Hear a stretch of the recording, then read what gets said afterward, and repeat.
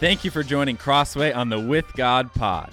Whether you're in your car, in your home, on a walk, or with someone, we're excited that you've joined us for a deeper dive into Scripture, its tough sayings, and the people God used throughout. This year, we're going through the whole Bible, tracing the With God journey through the Bible, through the year, through us. And with that, let's dive into today's episode.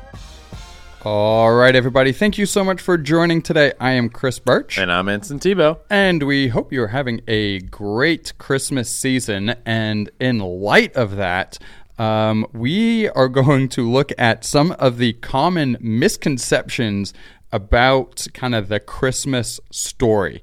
So I don't know about you, Anson, but every year you kind of always hear like the same thing of, there's a star above the manger and 3 wise men came and visited on camels, and then there was no room in the inn, and Jesus was born next to donkeys and sheep, and that whole kind of thing. That we might even sing a song about the little drummer boy, So, but the fact is, like, a lot of that is actually not true, and none of it is really found in the Bible, and stuff that might be found in the Bible, we've kind of like adjusted it to help tell this like weird narrative. But I do think, like, while it's fun, and I do think most of it is kind of innocent, it is important to know the actual, like, the truth and the history. And straight up, like, every year I'm like, I know that this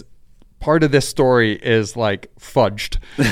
But I can never remember the actual true story because it's not kind of written down anywhere. And like, it's in the Bible, but again, because we put our own twist on it, I always kind of blur, like, okay, what is truth and fact, and what is kind of our human nature to add this creative flair to this story. So we kind of again, like, coming back this December, I'm like, all right, what are those popular misconceptions about the Christmas story that I just need to remind myself, like, okay, these actually aren't true. And again, while I don't think it does any major harm, it's not bad to just realize, like, oh, that's actually not true, and kind of what is the truth. So in that, what have we found here, Anson? And help me get off this narrative that isn't kind of what we really should, like, be believing. Yeah, there's a couple of like common misconceptions or just little things, and some of them are like, I honestly think they're from just like telling a children's story. Yeah, and it tells the story. But like, the first one is there was a star the night Jesus was born. Like, we hear this story that the shepherds and the wise men followed the star to get to Jesus, and that was their guiding post, and the star was like above the manger, and it stood there. But if you actually read the scripture, like, they were told to look for a star. Yeah. They weren't told to follow a star. They were said in Luke 2:12, and this will be a sign for you. You will find a baby wrapped in a swaddling cloth and lying in a manger.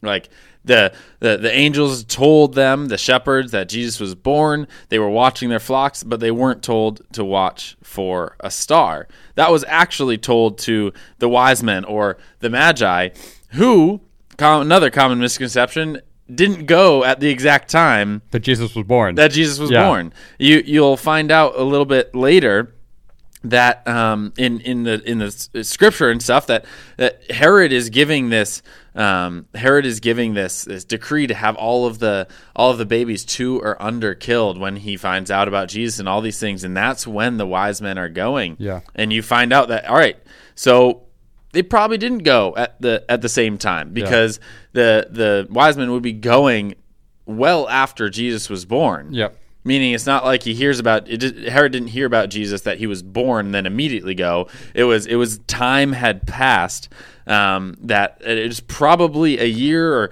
or somewhere around there later that they're going. The wise men are going, which again is another common misconception, is that there were 3 wise men. Yeah. We don't know if there were 3 wise men. There were 3 gifts. There were 3 gifts. There were gold, frankincense, and myrrh. And that is where we get this idea that there are 3 wise men. But if you look at Matthew 2:1, now after Jesus was born in Bethlehem of Judea, in the days of Herod the king. So that's where you get that the wise men went after, right? Because now after Jesus had been born, whereas the shepherds were told like while Jesus was being born to go.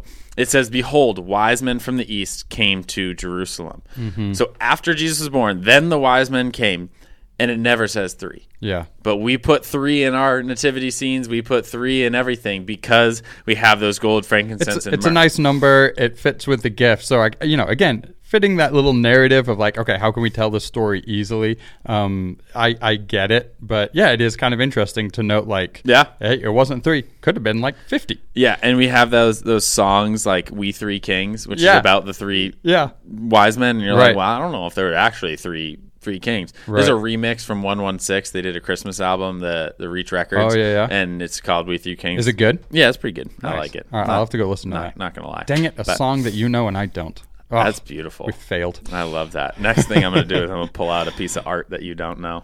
Good luck with that one. Yeah, seriously. And then the next one is that there was no room for them in the inn. Now, this one is like pretty played out in the Christmas story. Like it's a big part of the story. So I'm just going to read a little bit of this for us. But like the Bible never mentions an innkeeper. Yeah. In fact, it's possible there wasn't an inn at all. So this is a recent study by this guy named Stephen Carlson who made the case that the Greek word normally translated as inn, which is katalumati, which you can look that up afterwards, but that's the word that's generally translated as inn in Luke 2:7, is actually best translated as place to stay. Mm-hmm. So the passage isn't saying that there was no room in the inn, but rather there was no room for baby Jesus in the place they stayed. In what place they were staying, this guy named Carlson argues it was probably the home of Joseph's family in Bethlehem, perhaps in an adjacent guest room, which would have been small, meaning there's no place to put Jesus because the room was so small. So it all boils down to this katalumati, this word that is told as inn, but we sort of play it out as like, oh, the innkeeper kept them away, and there's no place for them to stay there, and that's not what we read in the Bible.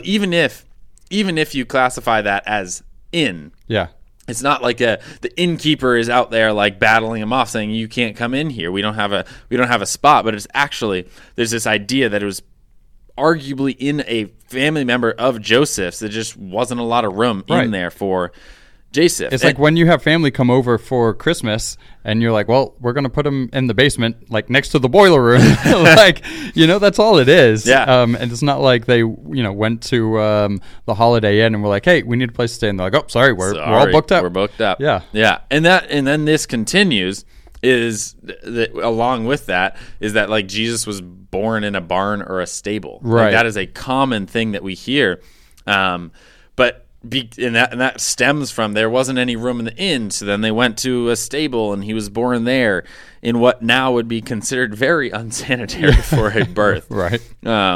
But the text again doesn't include a barn. It doesn't say he was born in a barn. It literally says that Mary laid him in a manger, which some maybe suggest that means he was born in a barn because mangers find their room in a barn and the animals would be around. But animals in this time were often just housed like a few feet away in an adjacent room. Right. Like it's very much likely that Mary gave birth to Jesus while they were in this room that didn't have a lot of room, but the room in which they stayed couldn't accommodate the birth. So Mary had to give birth in the larger family room and laid Jesus in the nearby manger. So it's very common, or it's very likely that Mary gave birth to Jesus in Joseph's family's home, or something similar, not in the barn or the stable, but in the adjacent family room, which would have had a manger because the animals would have lived just nearby. Like extra farming equipment. Yes, extra farming equipment in the house. Yeah. Now, here's one of the misconceptions that I think is like everyone kind of knows, but we don't really know why. And it's the December 25th one. And I think everyone kind of knows, like, all right, that's actually not Jesus's birthday, but like, oh, didn't we as Christians like steal it from the pagans because that's when like the sun starts, getting brighter, or the days start getting longer, and like we can turn that into a very religious thing. So that's kind of what we tend to think, but that's actually not the case, is it? No, it seems to be there's many different things that, but it seems to be that Christians reasoned from Mary's supposed conception, which is March 25th. Supposed. Okay. We don't know, but supposed conception. In the same day that Jesus was thought to be crucified, so conception and crucified supposedly around the same time. And you fast forward 9 months and you got December 25th. Simple as that. That is very simple mother biology. But here's the problem I have. Yep. We know that it's probably not Jesus' birthday. Yeah. So we're all celebrating him, and then on his birthday, no one gives a rip. He's just sitting alone in heaven by himself. He's just not having anybody celebrate his birthday. Yeah. Like, imagine everybody celebrated your birthday on the wrong day. It would be kind of interesting. Every year. Yeah. I don't know. And then on your birthday, no one maybe acknowledges you. You make a cupcake for yourself, blow it out by yourself. Yeah. Yeah. I don't know. Yeah, I know. It's definitely an interesting one. So, Jesus. I mean, wouldn't we have some, historical record of, meaning, did they not celebrate birthdays in olden times? I don't know. I know in Bible times? Cultures kind of do it differently. I know, I think in Asian cultures, they celebrate the conception date and stuff. Which, totally different discussion. But still, at that time, they knew Jesus was roughly 33 years old. Right. So they had to know when he was born. Yeah. Someone should have written it down. I know. Do you think that'll be one of the first questions you ask when you get to heaven? I hope that I'm intellectual enough to not ask that. I feel like that's reaching to such a stupid level of there's a lot that is happening around me in the world, but I really just want to know your birthday. Yeah. Find out it's the same as yours. Oh, no way, mine too. Sorry that I was so selfish on your birthday. Exactly. So, but I just think really interesting to kind of look back and just kind of make sure that every time we drive by a nativity scene, what you are visually seeing is actually probably not likely what happened. And, just a good reminder that sometimes we've got to go fact check some of our stories and how we tell them. And while I don't think there's any kind of major harm in any of this, we do also want to stay pretty close to the truth. So, that's fun. I'm glad I remembered this, and I will be back next year to reread this because I'm sure I will forget it because I will then be, again, all the stories coming out about the Christmas story and everything will be more potent than the actual truth. So, I will be back here at the same article reading because I will need a refresher on all the things that we kind of look at wrong.